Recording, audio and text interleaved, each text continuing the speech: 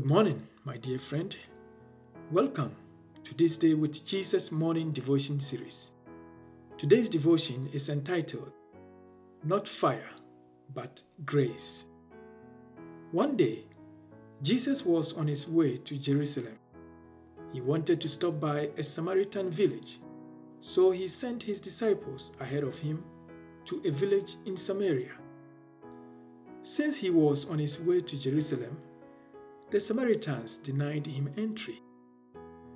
The disciples of Jesus were not pleased with their inhospitable conduct. The disciples of Jesus were not pleased with the inhospitable conduct of the Samaritans.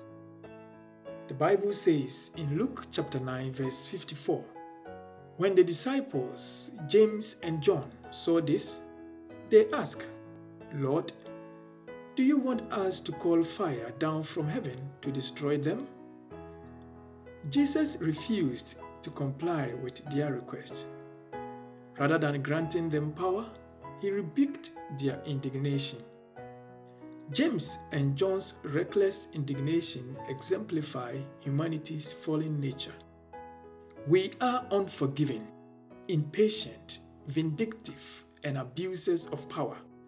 To those who offend us, our fallen nature is intolerable to those who offend us.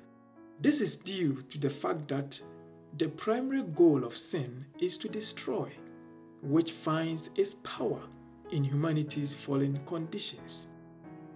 The Savior of the world did not come to hurt humanity. Doing so would have negated his mission on earth. Instead, Jesus taught grace as a means of imparting godliness in the world. His patient disposition and unprovoked demeanor spoke well of his godlikeness. Those who claim to be his disciples must also demonstrate Christ-likeness. Maybe you are like James and John. You wish something bad will happen to someone who has wronged you. Or perhaps you are looking for an opportunity to exact vengeance on others for how they treated you. The best way to deal with this is to note that when we join forces with Jesus, we are joining forces with his salvific work. Christians do not command fire. Rather, they command grace. Let us pray.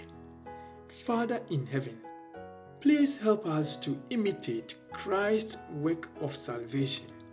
In Jesus' name we pray. Amen. Jesus, Jesus, how I trust him, how I proved him more and more. Jesus, Jesus, precious Jesus, oh, for grace to trust him